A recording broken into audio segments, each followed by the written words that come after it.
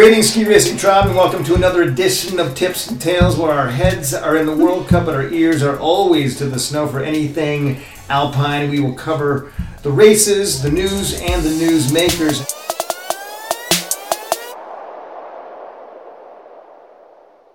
I'd like to welcome in Scott. Hi, Scott. Hello. I'm Steve Perino. And this week on the podcast, we've got two interviews for you. One from Brandon Dijksterhuis, who did a little work with Lindsey Vonn when Vonn left Europe after winning a Super G, then sitting out the Super G the following day. So we've got some insights from him as to where she was when she came home. I also talked to one Urban Planasek. Been doing a lot of heavy lifting, Scott, while you've been sunning yourself. What have you been doing? I have another job, so I don't necessarily have time during the week for all these interviews. They seem amazing, though. Do you remember Urban Planasek? I don't remember him. I have met him. Apparently, we competed against each other in the World Junior Championships. World Junior Championships, 1987.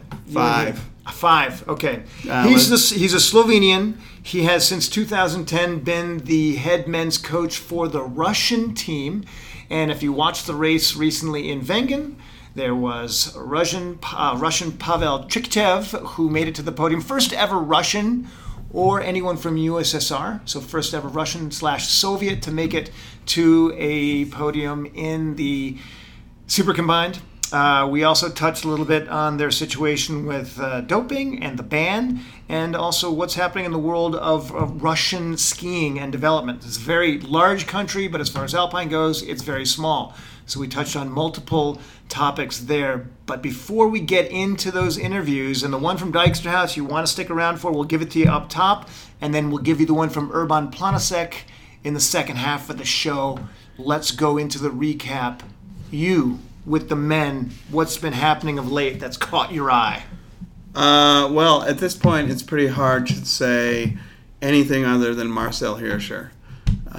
He is able to win races even when he makes big mistakes. The GS in Adelboden, he made a big mistake on the last pitch and then somehow seemed to do like a 2,500 pound squat.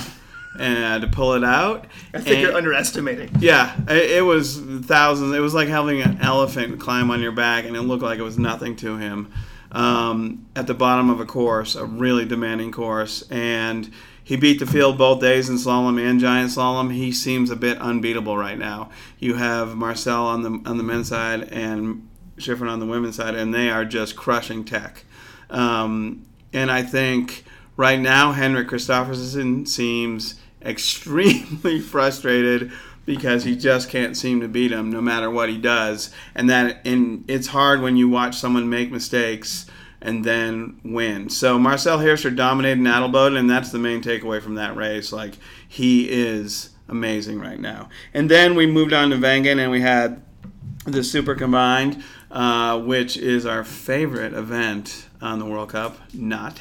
And Victor Moufat-Jandé from France won his first World Cup when he won the combined in Wengen, and it's kind of cool to see, actually. He was really fast a couple years ago, and he's sort of been hit or miss for the last little bit, mostly miss. We haven't really even seen him much in the top 10, and then he suddenly wins a combined. So it's kind of cool to see, and it'll be... I got to jump in there, because I think the combined, because it's very hard to sit through all of it.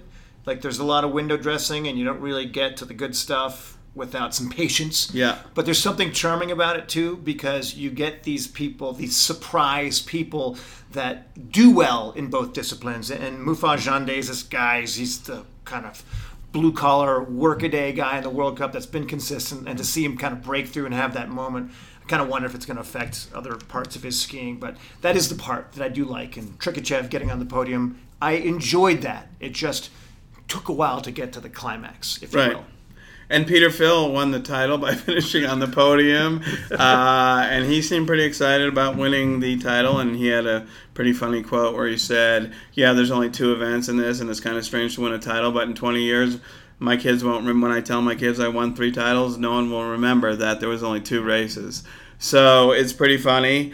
And everyone seems, we rip on it, but when people do well in it, they seem pretty darn happy. So it'll be much more interesting at the Olympic Games. You're going to have Pentarou in there. You're going to have Hirscher. They saw fit to sit it out. It will be much more entertaining, at least on the men's side. Women's already fairly deep. Move on. And then today we had the men's downhill in Wengen. Classic. Actually, my favorite downhill. I think it has all the elements that you would expect in a downhill. It's not just one thing. You kind of have to be a master of all to win that race. It's traditionally been a really successful, or it's been a good place for the Americans, although today it wasn't. But Beat Voits won. Last week in the predictions, I said I thought he would be too fat to win, but that turns out not to be the case. You made a prediction that he would do well there, and sure enough, there he was on top of the podium. Svindal second, Meyer third. It was a great day, and I think that downhill really highlights the sport when things go well there. It's beautiful. You have this dramatic backdrop. It's incredibly long. It's incredibly fast. You have to be in really good shape at the bottom of the course. It kind of has everything. Which Beat Voits was. Yeah, oh yeah. He made time on Svindal in the final turns, and I was, as much as I predicted him to win, I was as surprised as you were that he would outski Svindal in that particular part of the course. Yeah, and it's just the only bummer is number one won the race, and we talked about that a little bit last week, the problems with downhill, and it's anticlimactic when the first guy wins, but still, it's a great downhill. And so that's the men's recap. What about the women? The women, as goes Marcel Hirscher and his dominance in tech. Michaela Schifrin's dominance has been maybe a notch higher. 5 consecutive victories. It would have been 9 consecutive victories going into the end of last year. Into December by last year, But Federica Brignoni beat Schifrin in the Giant Slalom. That would have been a nice rip. Lots of talk about Schifrin's won so much that we've sort of gone into the deep end. She's made us go swimming in statistical soup, as I've called it, and there's a lot of flotsam out there. She's done what she's doing is unbelievable, but should we, the fact that she's won 5 in a row and the record is 6 is more a function of the calendar than it is really drawing attention to what she's doing, which is dominating thoroughly in slalom. And now she has found, it seems, at least in the short time, she's found that dominance in Giant Slalom. And the Giant Slalom victory that she had in Kranjska Gora, which was in the second run, it was set like a downhill. It was all the things that they are her kryptonite. I think I said that on the air. And the fact that she was able to hang on and win, she's moving into a new space in tech. I think there are far too many superlatives going on right now with her, but I think you've got one. Yeah, no, I think that it's amazing what she's doing, and it's certainly fun to watch.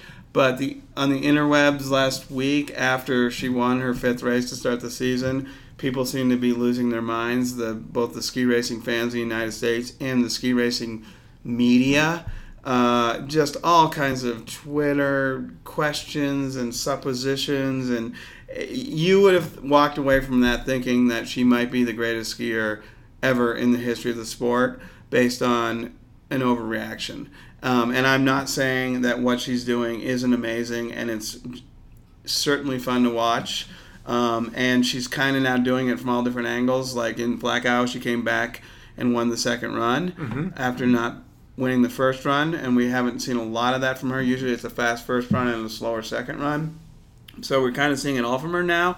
But let's just pump the brakes a little bit on the hoopla, accolades, and hoo-ha around this, because there's a long way to go in her career, and I think it's fun to say at this point in her career it's amazing, and there's a lot of stats out there backing that up.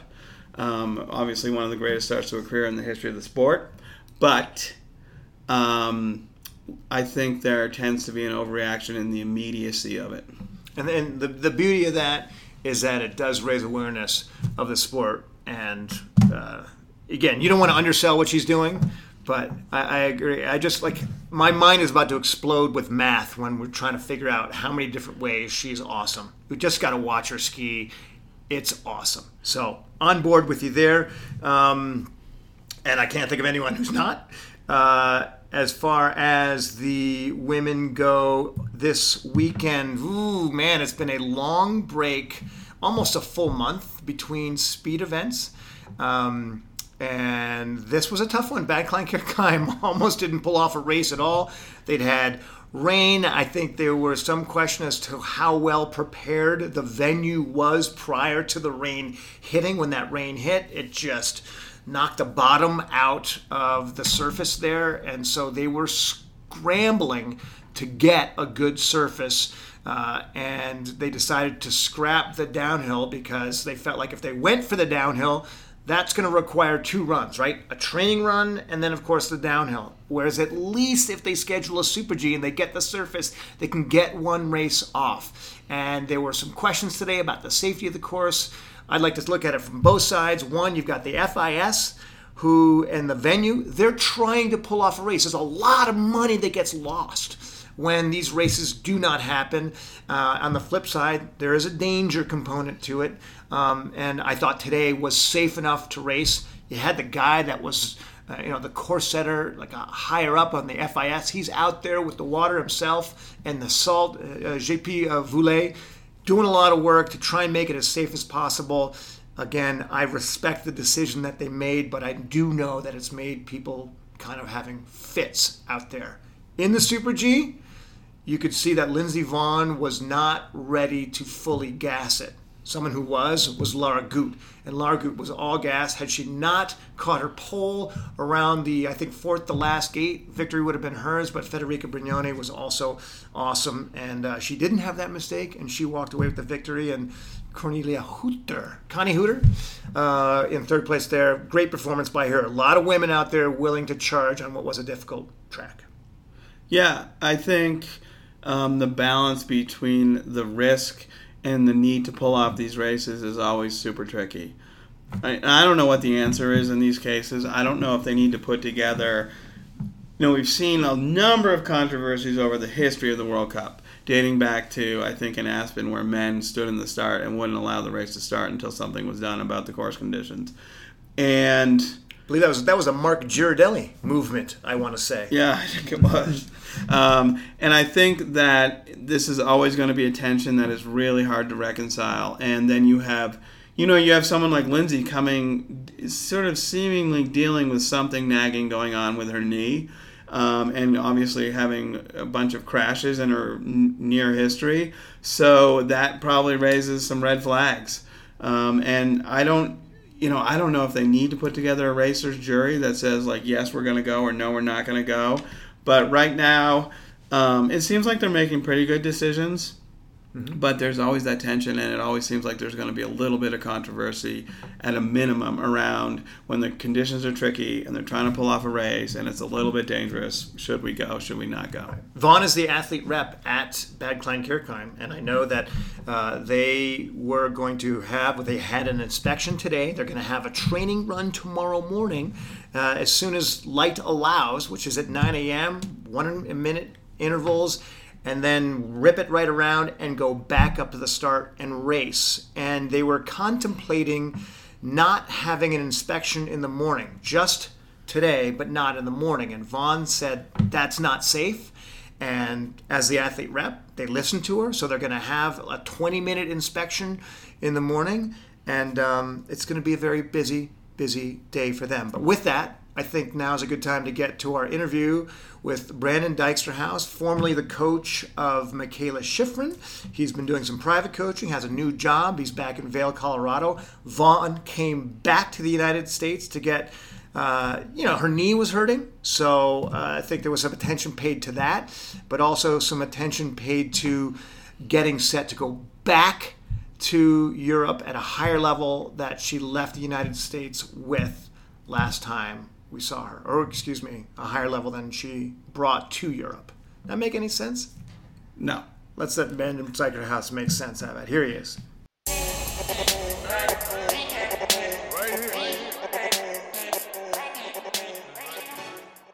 Brandon Dijksterhuis. It has not been lost on me following Instagram that you spent a few days with Vonn after she returned from Val d'Isere a day early because she obviously her body wasn't feeling well enough to race the next day. So with that, and you're back in the international skier game, how did this all precipitate?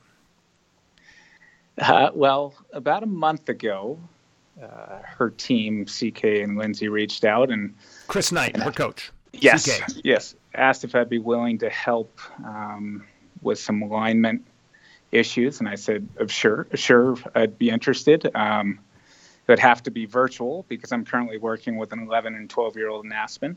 But yeah, I'd be honored to help. And it kind of started with email dialogue, passing of videos, sharing of thoughts. And from there it turned into her coming home right before Christmas and getting the opportunity to work with her. It was radio silence after she left Val d'Isere. It was interesting to me because the Vaughn of old, and I would say from age 17 to 33, one thing that's quite admirable about her is that she'll get injured and she'll ski through. She'll ski through anything. She'll ski through pain.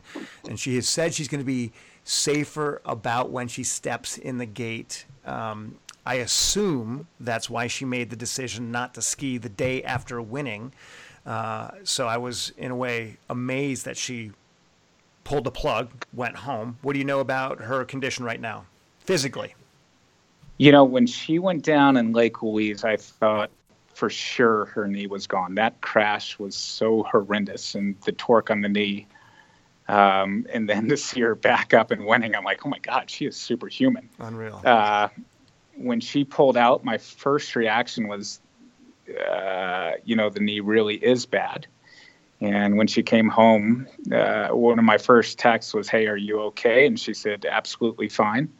And we went out on the hill, and the first couple runs, she was a little tentative. And I was somewhat worried, as you can imagine, when you're with the franchise, the last thing you want to do is be the one responsible for her not participating in the Olympics.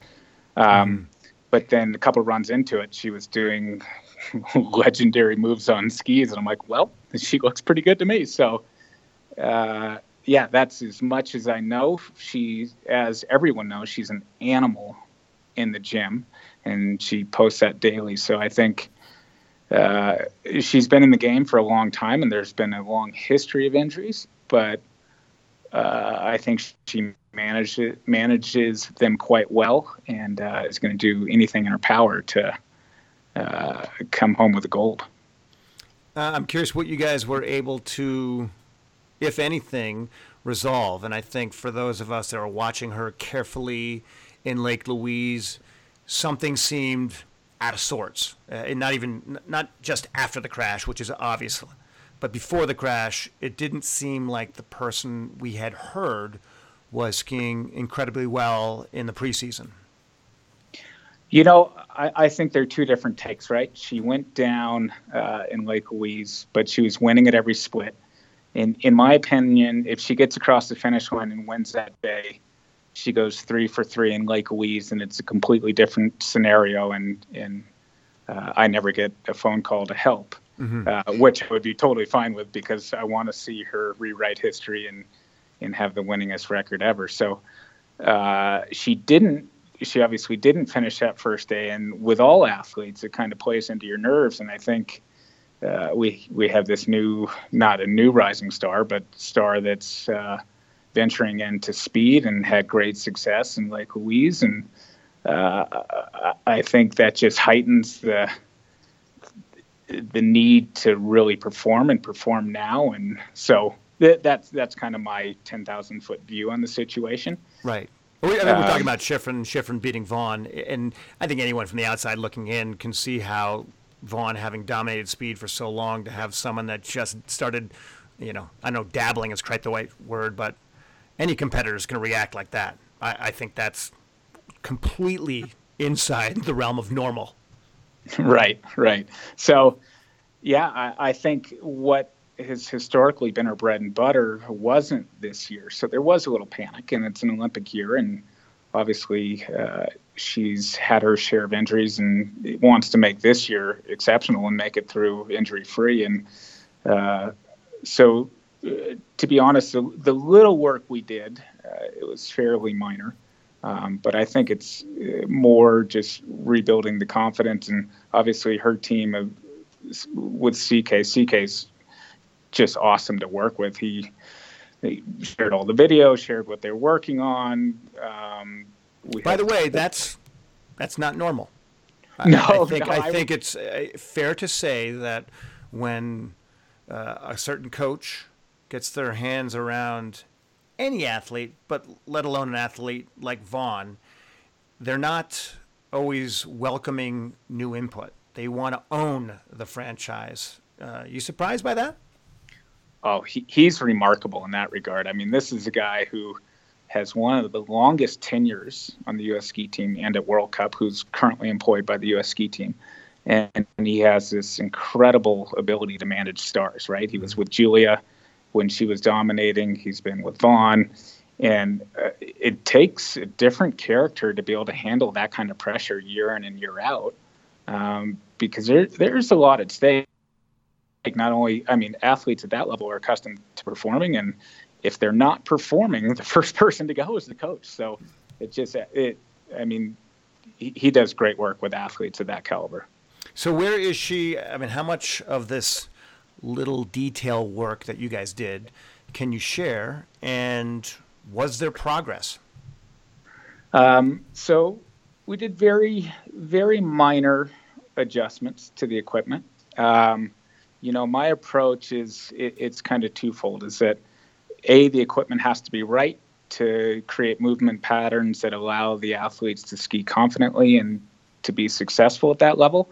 But that also breeds, like, your boot setup or ski setup, those movements generate confidence. And without the confidence, you're not going to win, even if the equipment's correct. So I would say our approach was, let's work on the equipment, but also work on the movement so that she feels good about everything and she can go forward and be the dominant skier that we've all known over the last 15 years. Did she go forward over those? It wasn't that many days that you spent with her, 4 days, well, I think. I mean, the girl's incredible, right? So we skied slalom, and everyone knows that she hasn't invested a lot of time in slalom over the past couple of years. First run down. Why'd you ski slalom first, by the way? I'm thinking, bad knees, slalom, not a great, that's a Molotov cocktail. We were actually going to start with GS, but there was no GS hill space. So we decided to go with slalom. First run down, she looked like you would expect from someone who's invested the last 10 years in downhill. We rode the lift, discussed strategy, and like instant change. And I'm talking tactical change because she's already pretty well ingrained in what she does with technique and her approach. But her ability to implement change was like just phenomenal. And when you win 78 World Cups, I guess you would expect that.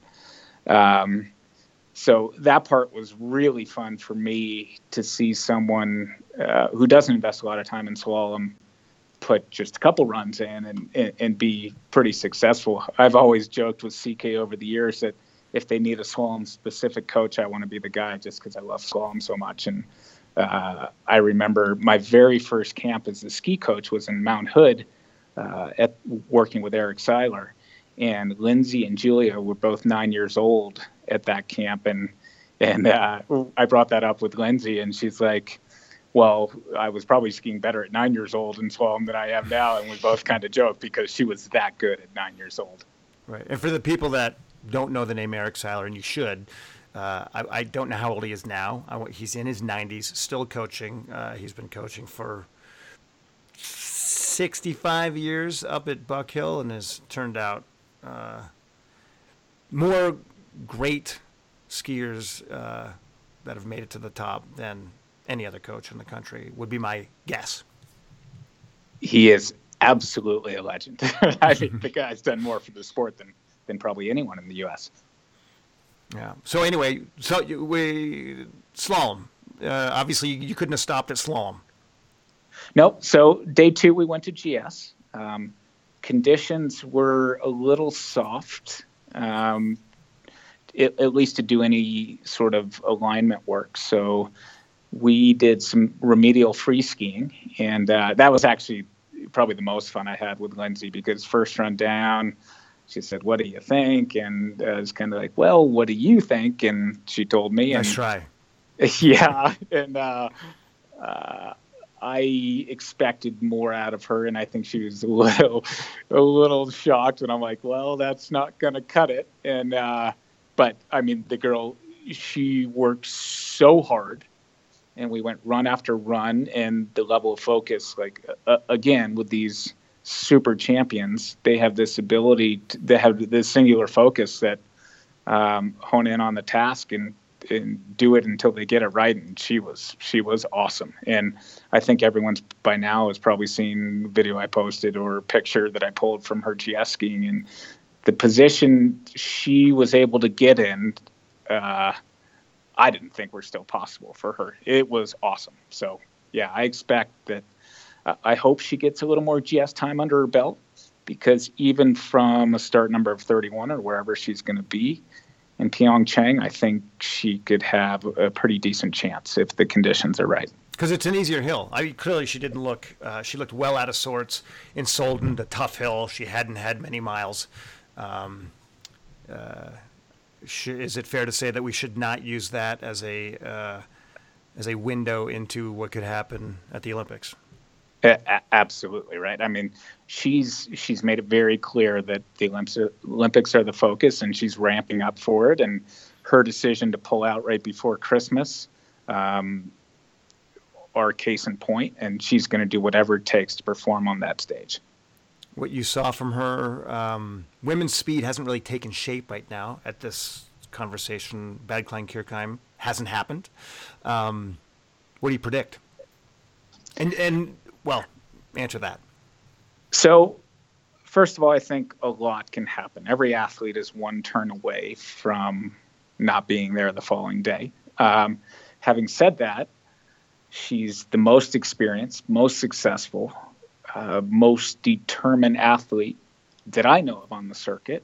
And if she is feeling good and she gets good training. So one thing I'll add is that in Colorado, we had great conditions, but not conditions that you necessarily find on World Cup, meaning we didn't get anything that was really icy or really hard. So that is a different beast. And it's always a different beast, particularly when you have a knee like hers.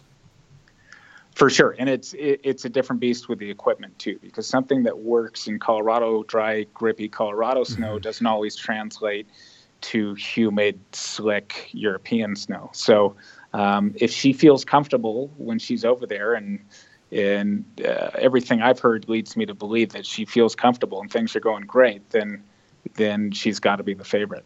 So the one thing that is important to point out is how unique it is for coaches like that to collaborate. They can be very territorial, whereas Lindsey Vonn's coach, her go-to guy from the U.S. ski team, Chris Knight, he's been with that team for better part of a decade, also working with Julia Mancuso, and he is one of the most collaborative coaches, egoless coaches I have ever come across. And I would say that about the women's downhill staff in general.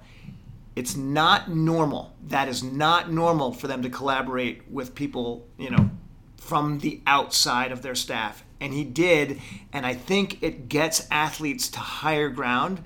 And so I just wanted to point that out. But for you, what did you take away from what Dijksterhuis said? I mean, I think, collaboration is really interesting, and I think it's healthy to get a little bit different perspective, especially when you're not feeling like your setup and your confidence is that great, and to have another set of eyes on that's really, I think it's a good place to go. And then the other big takeaway I felt was that Lindsay has aspirations on both the combined and the giant slalom in the Olympics, and the combined is going to be really, really interesting. Women's combined. We're changing our tune now, aren't we? Really? Yeah. I hate combined in theory. Let's just I want to be clear about that. But at the Olympics, you're going to see Mikaela Shiffrin and Lindsey Vonn go head-to-head in a few events maybe now. And the place where I think it all comes together is the combined, because obviously Lindsey's a speed queen and Mikaela's a tech queen. And Mikaela dominates in slalom, and Lindsey's history in downhill is very well known. And we're going to bring it all together in the combined at the Olympics. And if that isn't appointment TV, then I don't know what is. Right. I mean, the greatest, the two people that we're talking about being the greatest skiers of all time are going to, that's a clash of the titans right there. Yeah. That's going to be awesome. Yeah. I'm with you. And I was completely blown away that, the first thing she does is train slalom when she gets home. Not what I was thinking when, it's obviously the knee is sore, and geez, I wonder why the knee is sore. I mean, go back to that crash. I don't know if we gave that enough due, but when she crashed in Lake Louise, that was some kind of pretzel she was in before she went into the netting. Yeah, I think that crash kind of got glossed over because there was a lot of other things going on in Lake Louise, like Mikaela winning and power outage and people riding the top in snowcats and a whole thing going on there. But that crash was hairy. And I don't think a lot of people walk away from that crash. And I think we were all surprised to see her walk away from that crash. And not only did she walk away from that crash, but she raced the next day. And I think there was a sky is falling, like maybe Lindsey Vonn isn't the same Lindsey Vonn because she didn't win the next day. But I think we were all forgetting how hairy that crash was. And the fact that she got on the hill and got a top 10 finish after a crash like that, I think indicates some of what makes Lindsey Vonn truly great. Yeah. And then, let's not forget, it was the back issue in St. Moritz, and then coming off that, she skis through a lot of pain. Yeah. That is going to be her legacy, her ability to just go straight into the orange room and come out and go right to the top of the podium. Yeah. I went into the orange room a couple times in my career, and I basically was a whimpering crybaby for the next week. Right. So yeah, and I think that's normal. Well, for you. The other element right now that I want to switch our attention to. Okay, clearly we cannot be consistent about our opinion on the Super Combined. I think it's going to be thrilling at the Olympic Games. I really do. During the World Cup season, it sometimes is not. I think the one in Wengen, as we pointed out before, wasn't all that thrilling, but it was from the standpoint of the first ever Russian to make it to the podium. There's not, as you will find from the interview you're about to hear from Urban Planasek, there are not that many opportunities. If you're not Austria and Switzerland and Norway and Sweden and currently right now the United States, you don't get these moments that often. So for the, awkward to say, tiny alpine country of Russia, this is a huge moment. And Urban Planasek, who, by the way, skied in the NCSA at Sierra Nevada School before going back to Slovenia and ultimately becoming the head coach of the Russian team, was pretty excited about the fact that he put his man put himself on that podium. Here he is.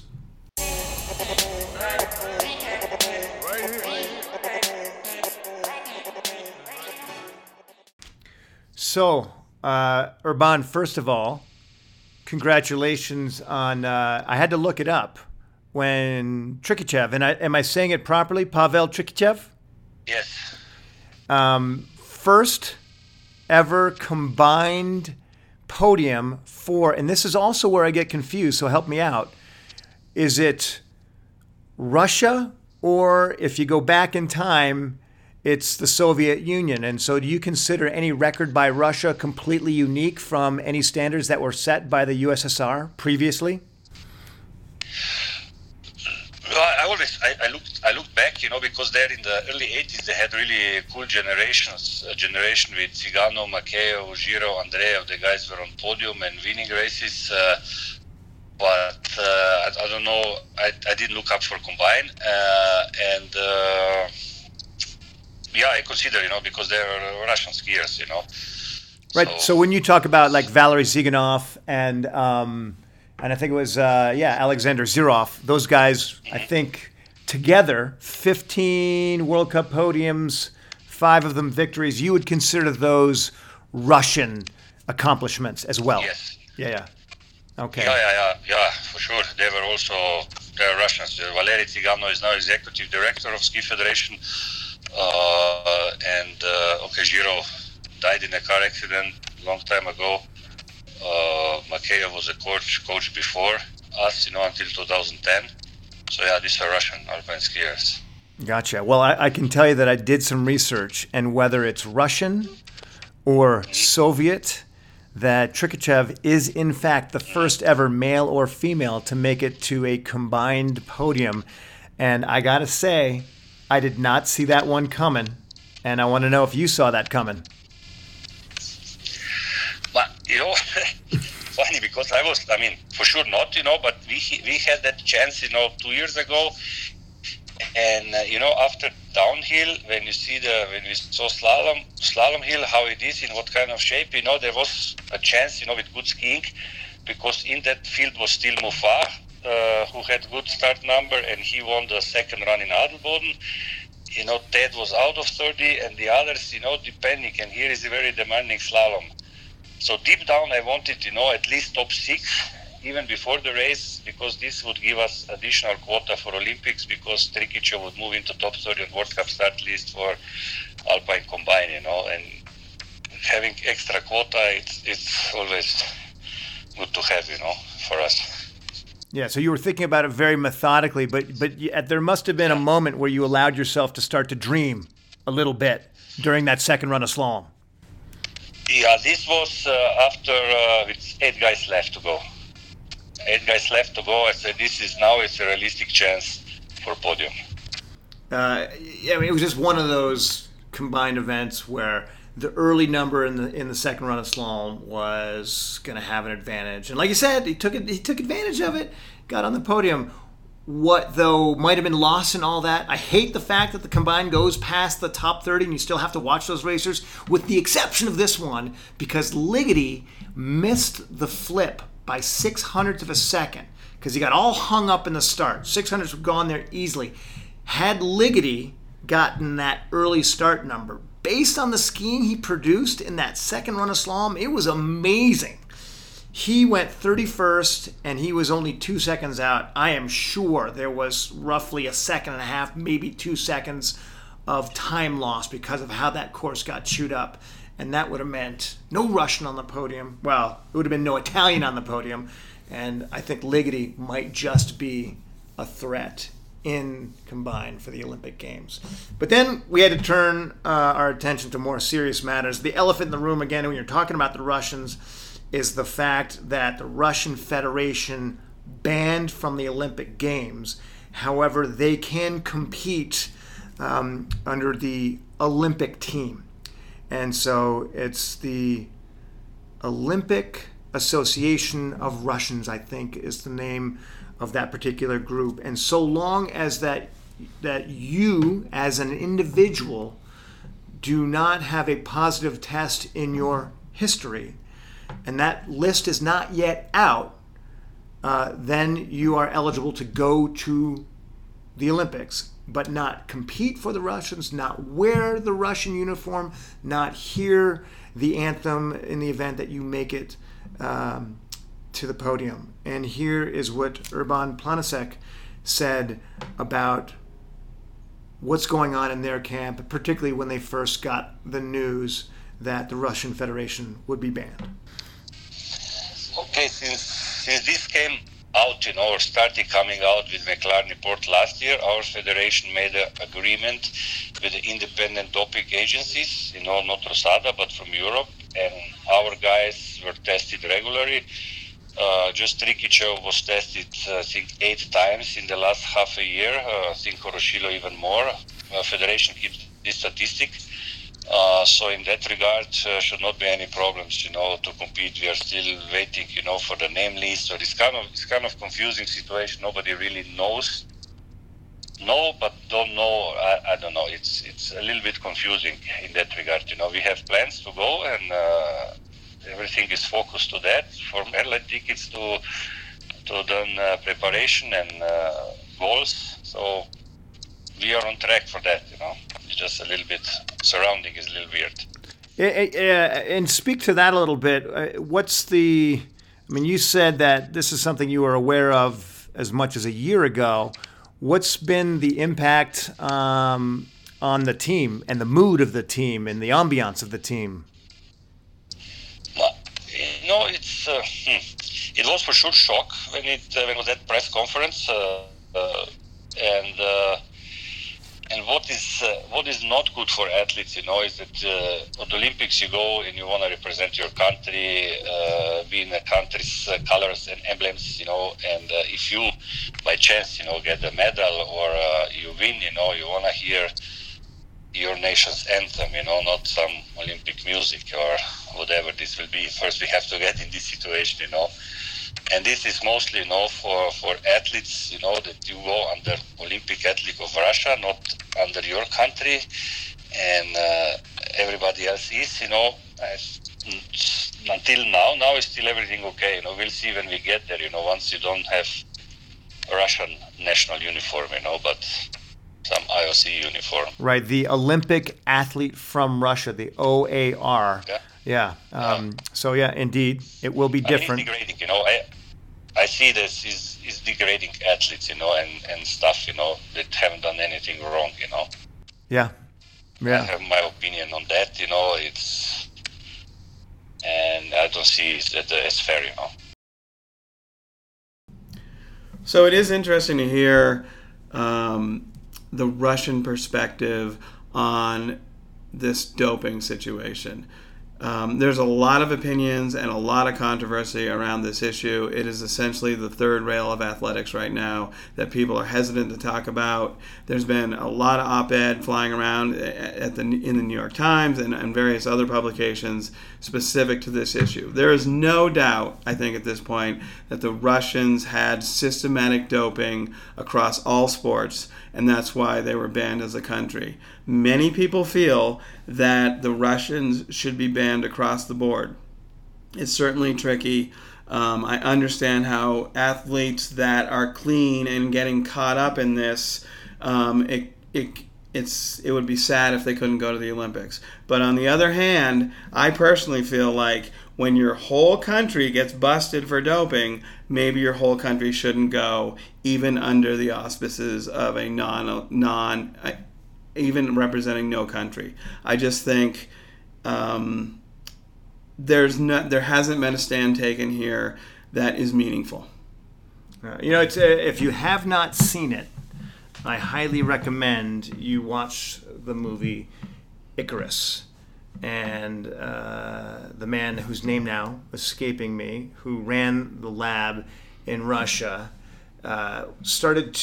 he put percentages and actual numbers of athletes that were within Russia's systematic doping, and he did not put it. And he's the one that ultimately drew back the curtain on all of that, and he did not put the blame on 100% of sports and 100% of athletes. I think the number was somewhere, and he was estimating, right?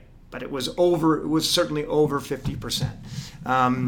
So again, I get you on the third rail, but it's an interesting one, and certainly Urban, you got a sense of what his feeling is. I mean, he said he thought it was shameful and disgraceful towards the athletes that were clean, and if you are clean, you can certainly understand that sentiment. All right. Well, right now we're going to turn back to Russian skiing from a different angle.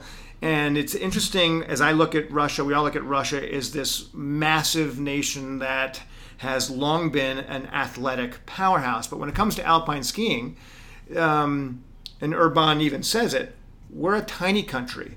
And they are so large that they are, in fact, disjointed. The development system, it's very cryptic. Even to him, and how it all comes together. It's always been sort of confusing to me, and so I asked him about the development system. I asked him where Trikachev actually came from and where Horoshlov actually came from and how they actually managed these guys up through the ranks. And here's what he had to say. We are so so little in Russia. I mean, you have. If you look at the skiing, at the numbers, a lot of kids ski, a lot of people ski. If you go now to Sochi, Sochi is full. On the east coast, island of Sakhalin, they have lots of kids, they ski. Then a lot in Ural, and in Moscow, St. Petersburg, there is skiing is there, but just alpine itself, it's such a, I would say, European sport. Most of the time we are here in Alps. So it's hard to have this connection, and as a competitive sport, before Horoshilo, was a long time when they competed. They did race and World Cup, but to be really present, in the top, so that's why I consider it as a small nation, And so, how does a guy like Hiroshilov come through the system? I want to say, if I have it correct, that you were brought in to coach, is it 2012? Is that when you were brought on board? 2010, forgive me. So you've been there a long time. How does the Russian development system work? Oh, it's I don't know if it doesn't really exist, because this is the problem of huge country. We recruited in 2010. We put together three teams on men's side, and then girls had 2 teams, and we go down as far as let's say second year FIS when we get them on the team, and girls first year FIS. So we have the youngest are now born in 2001, and we try to pick the best there is, and then coach them for longer period of time, because now it's 8 years, and these guys, Andrienko, Trikichov, have been on the team now 8 years with us, and I think they were before 2 more years or 3 years before already. So maybe specifically, where did Trikichev? I don't know anything about Trikichev, where he came from, and what I don't know where he's from, where he grew up skiing, how he was developed, if he lives in Europe. What's his journey been? It's even hard for us, to get all this information, Now I know. I mean, after so many years, but at first, was hard, because I asked, what is the background of everybody, I mean, I've seen Horoshilo before 2010 because he was in Europe racing. But Trikichov, and let's say, I think he was first time in Europe age 17. So I think around age 17, year or two before we came. And he grew up in Murmansk region. This is northwest of Russia, coached by father, and then moved to Moscow region, and he competes for Moscow region because they competed nationals in the Russian Cup for their regions. And now he lives in St. Petersburg, and that's it, And when they came to Europe, because competition in Russia is pretty low, so you have to bring them to Europe, and it takes time, until they see competition here, and realize, where the level of skiing is. And so is he living in Europe now? No, he lives in St. Petersburg. I mean, we have as a team, we have a house, home base in Werfen in Austria, and we are most of the time here, For sure, at the beginning was a problem because with visa, you can stay only 90 days in half a year. In Europe, and this, for the winter is tough. You are more days in Europe than 90, and now they have a different visa that allows them to stay here longer, And so I want to shift over to Hiroshilov. And, back to that year where he was on the podium regularly. And specifically, I want you to tell the story that you told me once about after he won in Schladming. I think you told me he was voted the athlete of the month in Russia. And it really changed who he was and the pride he had in his skiing. And before that, this is a guy that had tremendous talent, but as you explained it, really very little confidence and belief. That month, I think, was also Sharapova did well. I don't know how well she did that time in Australian Open, and that he beat her in the voting. This was amazing. This was recognition for him and for alpine competitive sport, not recreation, but for competitive sport that we exist. Because in other winter sports they were successful, cross country, biathlon, but we were never. And to be there, I don't know how recognized he is there because I don't read much of their media. He's certainly dropped off this year in terms of performance. Can you put a finger on what's happening with him right now? It's been it's kind of was specific. He had very good. He skied very well in Levi. He made mistake on the middle of the pitch, but continue and had the first. He was first on the bottom. Didn't qualify for second run. Then came Val d'Isère. Didn't feel that well. Skied poorly. Then came Madonna. And then, Madonna was on course for podium, second after first run, fast on top, first split, second run, straddle. And then came two races that were in conditions that he really not disliked, but he cannot perform well in these conditions, plus degree weather, water and salt. Adelboden, Zagreb and Adelboden, And then as a slalom skier, you have to go 100% because if you want to compete with Hirsch and Christophers and the rest, and you lose the confidence, slalom is a tough one. So we are hoping, for tomorrow in Wengen with the good conditions that are looking to be, that can be a change in the season. You've been to the track in Korea. You spoke about conditions. Let's just kind of forecast in the event. We're assuming that your guys are going to be there. Is that the kind of hill where you think he would be a medal contender? Yes, they went there last year. I didn't go with them, but they went for 4 days training on the hill. Horoshilo only. The other Krikic and Andrienko were there for Far East Cup in January. They all performed well.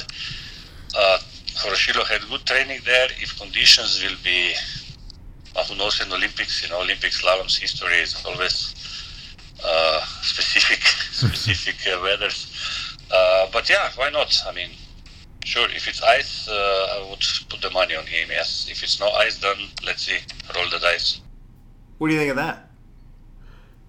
My takeaway is, there's a lot of interesting stuff in there, but I think, having a large country is always looked at as being an advantage. And I think in some sports it is.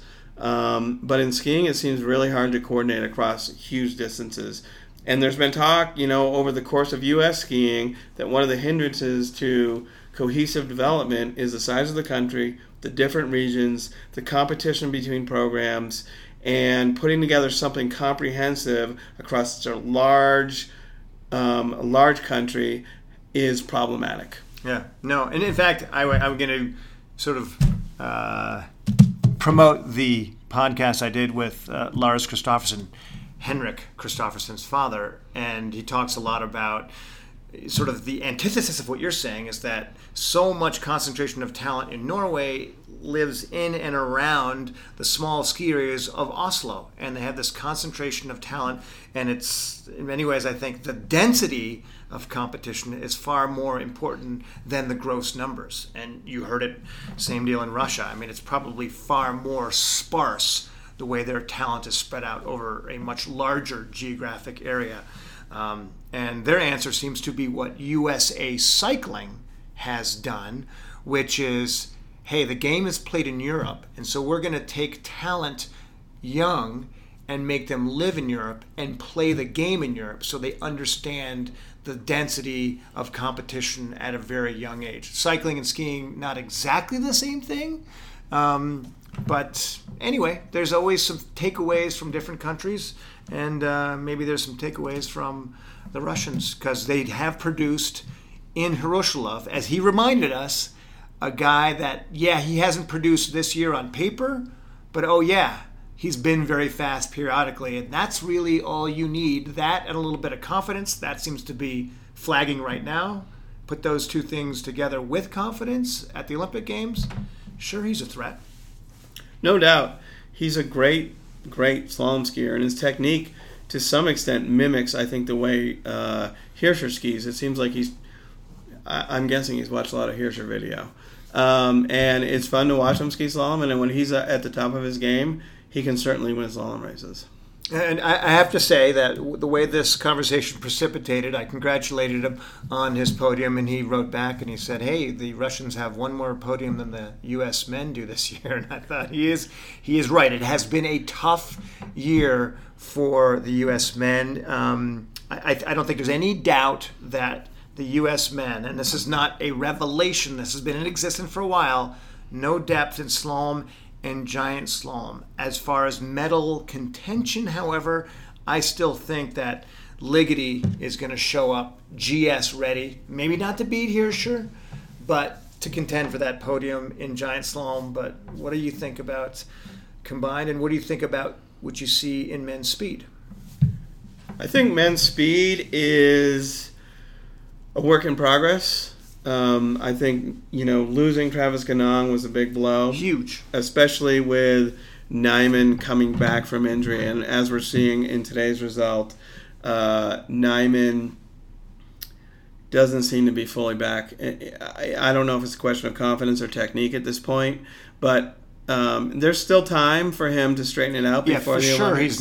For sure he's not totally back. But I think today, he ended up 22nd, step in the right direction. But now he needs to go from stepping to running. Yeah, and it needs to happen in the next month. There needs to be progression. He's had some success on that hill in Korea. Yeah. And I think that hill can be favorable for him, and the snow conditions are going to be favorable. That's something that we should not forget. The snow conditions there apparently mimic North America as opposed to European snow conditions, which is a big difference and gives the Americans, I think, a leg up in a lot of ways. I think the Europeans are very uncomfortable on snowmaking and dry snow, and that's what they have, it sounds like, in Korea. So that will be, I think, something that we will want to watch. Bryce Bennett has been consistently now in the top 20, and that is definitely a step for him. I think we've seen him make leaps where he jumps into the top 10 or top 20 and then he falls back. This year he's been consistently in the top 20. I don't know if he's going to be a medal threat, but he might be a top 10 threat. I think it's fair to say that the U.S. men speed team is moving in the right direction with its next generation. And Jared Goldberg, by the way, was pulling time back on Beat Feuz before crashing about 2/3 of the way down the track in Wengen. So the speed is there, and he doesn't always know when to downshift into fourth. But if there's something that you want in a downhiller, it's a guy that's not afraid to always put it in top gear and go, so long as he can stay healthy. So potential there, but maybe not medal potential in the immediate future. But they're right now slalom and giant slalom. You put us on the same page of what's happening in Russia. Development issue, and there does not seem to be the feeder system right now. It looks a little lean. Yeah, that's putting it mildly. It's definitely concerning to see this going on right now with American skiing, especially in Olympic season. This is where alpine skiing gets its visibility outside of the hardcore fans. And, it would be really great to see Ligety medal in giant slalom. And, based on his skiing today or yesterday in the combined, I think that he might be a threat in combined as well.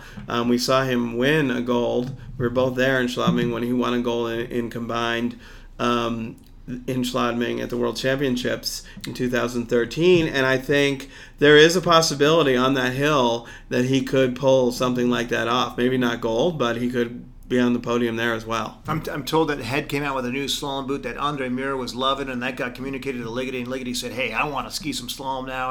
And I don't know if all of that came to fruition, but he showed some speed there.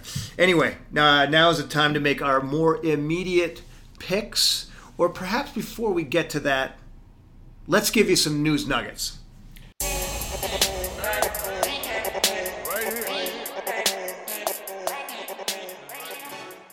So right now we're going to talk about our little news and nuggets around the World Cup. I think off the top it would be remiss to not point out the fact that Victoria Ravensburg was sick this week and unable to compete in Bad Klein-Kirchheim. She seemed like the biggest threat to Mikaela Shiffrin in the overall, if any exists at this point. And the fact that she's skipping these races due to sickness probably locks it up for Mikaela. I can't see anyone now competing with her to win that overall title. It's definitely... It's to the point where if Shiffrin stopped right now, she still could win the overall. For sure. For sure. It's a disappointment to see this happen with Ravensburg because I think we felt for the last 3, maybe 4 years that she was going to compete for the overall. And there are these little things that continue to happen to her that seem to set her back and not allow her to do that. She's a beautiful skier. She can compete in 3 events for podiums and wins. And it just seems like she can't put it all together. And, you know, it was going to be a long shot anyway. But it's definitely disappointing. Julia Mancuso, who we had on the podcast last week, told us that if it's going to be rough in Bad Klein-Kirchheim, that she may not start. It was rough in Bad Klein-Kirchheim, which, by the way, directly translated means Bath Small Church Home, and she decided that she wasn't going to go. The obvious decision, as soon as you heard about the conditions they had there, obvious decision that she made. So her favorite venue of all time coming up next week in Cortina, and that could be her Hail Mary to make it to the Olympic Games. Edith Miklos of Hungary had a really hard crash in today's Super G. Today, as of this recording. And she got all kinds of caught up in the one section of the course that they kept holding the race start for because it was softening up. I called it like a sandbox. It was like the surface broke through and they were throwing water and salt on it. It would try to firm up, it would break through again and create that kind of sandy little thing, and the ski got caught on her and it looked very much like she sustained a knee injury. Go to skiracing.com and I'm sure by the time you're hearing this you will get the full details on what happened to Miklos, but it looked like a knee issue, which then turned into a concussion, possibly issue, and so much to be reported on her, but that seems to be the end of her season, along with Elena Fanchini, and I also urge you to go to skiracing.com to read up on her, but the last we heard of today, she will be sitting out the rest of the season because of a neoplasm issue, which I'm not a medical expert, but I think what we're talking about is a cancer scare right now that she has to go deal with. So a tough hit for Fanchini, and quite frankly, as we just went through that list of 4 women, a tough hit for the Women's World Cup. Yeah, and on the men's side, we see that Roland Leidinger tore his ACL this week. He's going to be out for the rest of the season. It continues a spate of injuries and knee injuries that we're seeing in specific this season. There's nothing to pinpoint there. It's just, I think, disappointing not to see a number of top racers are going to miss the Olympics, or a number of top racers are coming back just to try and make the Olympics. And it's always disappointing to see this happen right before the Olympics. All right, now we will go to our picks for the upcoming races. We've got the big one coming up, Kitzbühel, and then we have the women going to Cortina. I was pretty good with my picks this week. You probably want me to go first, but no. What? I get to go second. Oh, you get to go second? I get to go second. Okay, so I will go first. Kitzbühel Super G. I've got Hannes Reichelt winning. Mm-hmm. Beat Feuz taking second place. Max Franz in third. Oh, nice. I just think the Austrians right now are pretty fast. They're all kind of sniffing around in the top 10. And I think if there's a place where they're going to step up, it's in Kitzbühel. In the downhill, I have Matthias Meyer winning the downhill. I have Dominic Paris in second place and Axel Lund Svindal in third. It's a little bit of a bummer that Svindal is not going to win per my prediction, because it would be nice to see him get his first win at Kitzbühel and sort of, I think, in all honesty, put a bow on a career that is amazing. Yeah. It's always nice to put that feather in your cap of the Kitzbühel downhill win. I think his opportunity to win that race was actually when he blew his knee out 2 years ago. Yep. I think he was going to win that day, and I don't think he's going to end up putting that feather in his cap. In the slalom, I can't pick against anyone other than Hirscher in the slalom. I mean, he's just unbeatable right now. I think you're going to see Kristoffersen take second place, and then third place. You have to pause. I don't know. No, I'm going to go with mine then while you think about it. And I will go, it's interesting because our picks are very similar. I think that the Austrians have come into this season better than ever in speed. It's always seemed that they haven't hit their stride until Wengen, but they're stronger and they're deeper this year. Super G, I'm giving them the sweep. Meyer, Reichelt, Kriechmeier. Kriechmeier has been awesome. Kriechmeier was awesome in Wengen. His skiing was awesome. The downhill, I'm giving Svindal the feather in his cap. I just think that for him, he has a way of getting what he wants. And I know that the fact that he hasn't won that is not going to be pressure for him. It's going to be incentive. And he rises to the occasions. I think Reichelt will come in second, and I think Meyer will be third. And I had Paris on there, but I scratched him off. So interesting. We're talking about the same guys, basically. Slalom, it's got to be Kristoffersen one of these days. I think as of this recording, I think it's going to be in Wengen, and I think it's going to be in Kitzbühel. The reason I think Kitzbühel, harder snow, and I think he's just a little bit better on harder snow. Hirscher will be second. And because of the harder snow that I'm predicting there, because they just have a way of, even when it's warm, making it just a sheet of ice, Stefano Gross. Stefano Gross needs that kind of surface, so that's my third place guy. But you look at me like I'm crazy. You don't even have a third place guy. You couldn't think of a third guy. I got a third place guy. And this is going to be, I predict that in Kitzbühel, we see David Riding, who made his first podium appearance in Kitzbühel last season and has sort of had an up and down season this season. I predict he gets third there. Okay, good enough. Women. The women. Cortina, we got a downhill and a Super G. In the downhill, I got Vaughn number 1, Ravensburg number 2, Gojja number 3. I think we're going to see Vaughn break out in Cortina. She needs to, I think, get her confidence up going into the Olympics, and it's a good venue for her. It's a great downhill. It has a lot of flow to it. You can find a rhythm, and I think that's where we're going to see her come back to the top. I also have her winning the Super G with Weirater second and Anna Veit third. I think Veit could actually, that's good snow conditions for her. Usually it's not too hard there. And I think, as we've seen, when the snow conditions get difficult, she kind of disappears. But usually that is optimum, and I think she'll do well. Yeah, good calls. There are going to be 2 downhills there because they're making up one of the downhills, but we'll just pick one, assume it's going to be the same order the next day. I've got Vaughn for the same reasons. I just think Cortina is her place. The following week, it's Garmisch. She's not a fan. It's one of those places where it can be a little bit dicey. So I see Vaughn really trying to build speed and show her stuff to herself, if not to the rest of the world, in Cortina. I've got Hütter there in second, Gojja third, Super G, Gut. Oh boy, she was victory bound today before she caught her hand. I think I'm going to be Gut first. And I'm going to put Shiffrin second, because while we're not certain that Shiffrin is going to be in Cortina, it's been penciled in. She was 4th there last time around.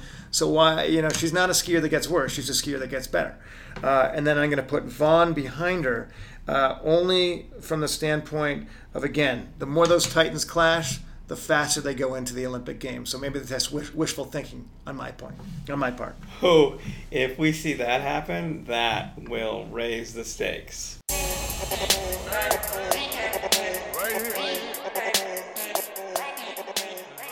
All right. Well, thank you for joining us on today's podcast, Scott. Well, thanks for letting me be here. Yeah. Next time, bring some interviews. Well, I'll do my best, Steve. Yours are so good, though.